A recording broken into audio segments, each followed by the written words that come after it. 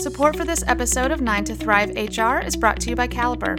Caliper helps companies around the world get clear about selecting the right people and developing the best talent. To learn more, please visit www.calipercorp.com.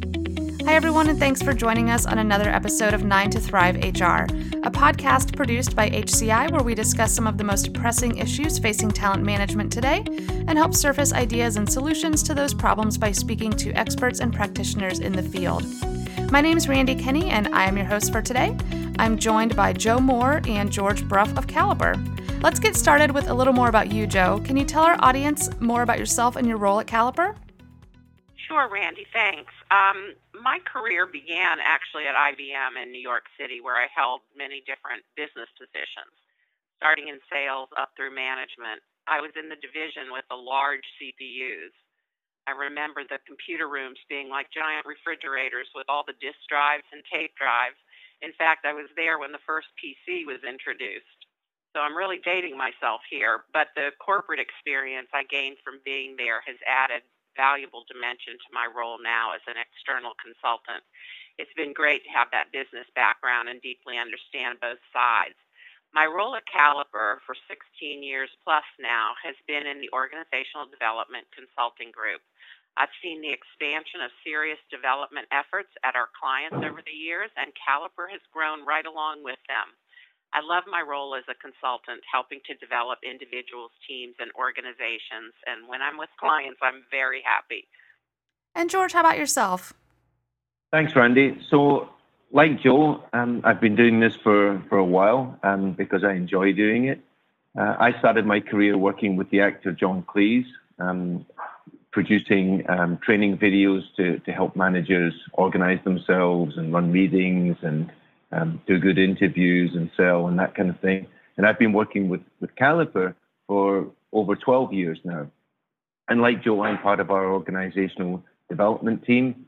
I'm based in Brazil, and I'm part of our global development team. So I work with many virtual teams and with organizations who have the challenges of dealing with people who operate in a global and virtual environment. Great. Thank you so much to the both of you for being here today. And George, you mentioned virtual teams, so let's get started there. Many of us, HCI included, work with remote employees on a daily basis. In a recent webcast, you discussed some common challenges that face workers on these remote or these virtual teams. What are some of those challenges? So the first distinction I would make is to make sure that you're actually talking about virtual teams, not just virtual groups. They're very different skill sets that you need in order to manage those. If you're dealing with a virtual group, that's one set of skills. A virtual team is the same as a face-to-face team, in that a virtual team is defined by a group of people who have a common purpose, and also a group of people where everybody's skill set is needed in order for the team to be successful. And they face exactly the same challenges as any face-to-face team. The difference is that those challenges are amplified. The fact that you're virtual, the fact that you're not in an environment where you can interact with people face-to-face makes it harder for the team to be engaged, makes it harder for the team to have good conflict that will get to good solutions. And very often it makes it harder for the team to communicate and make good decisions. So these are things that any team will face, but very often those challenges get hidden when the team has the ability to actually meet in the same geographical place. So when we're working with virtual teams, the first thing that we will do is the first 2 or 3 meetings that the team has will focus on process. We'll focus on why does the team exist, what's the purpose of the team, how do we make decisions, and how do we communicate. Once you get that piece right, then the rest flows really easily. And Joe, in your experience, what are some of the best ways to really get people engaged in working with a virtual team? Well, when working virtually, as George said, there has to be a purpose because you're not in a situation where you can, walk into someone's office or see them at the coffee station and just chat. So there must be a purpose to meetings, to the team and the meetings. And the people in the meeting should have a role to play. If not, why are they there? So if they have a role and are being accountable to that role, they're more likely to be engaged at the outset. Another way to get engagement from the beginning is to use video conferencing or other tools that allow you to see each other. Aside from those things, there are some techniques the facilitator or leader of the meeting can use. One approach is to ask questions of the group or actually call on those who haven't spoken up to get them to weigh in on whatever the topic is. As you know, different personalities make it such that some people will almost always speak up and others may never want to speak up. It's important to really understand the natural personality tendencies of the members of the virtual team so that you're clear on how the dynamics are likely to take place. So I would say call on people by name or allow people to engage in other ways that are accessible by virtual meeting platforms like whiteboards, where they can just write in questions or answers or comments, the chat function, the raising your hand function, polling questions, and the like. When you are making a decision, though, it's very important to understand what each person thinks so that you can then you can use some of the decision-making tools that we talked about in the webinar, like voting, levels of agreement, or negative polling. That way you can make sure that all voices are heard. Joe, you mentioned, walking into someone's office or meeting at the coffee bar, things that we tend to take for granted with our coworkers when we're all in the same office. One big thing that happens during in-person meetings is the small talk. Small talk that allows for team members to really get to know each other, even if it only takes 5 minutes or so in the beginning of a meeting. What would you say is the role of that small talk in conference calls and other virtual meetings? Should we be taking the time to chat to get to know these remote employees? Should we be focused on productivity? What are your thoughts there? Exactly. Well, let me tell you what the virtual team that I'm a part of on a daily basis is my Caliber team, the organizational development team of which both George and I are members.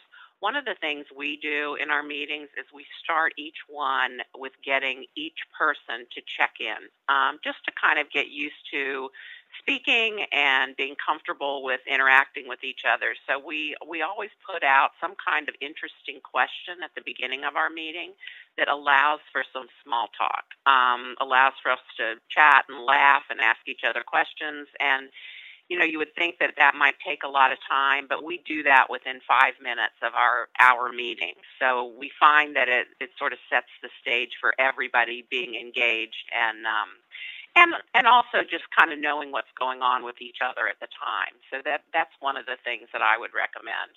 I think it is important to have that little bit of personal time and that small talk.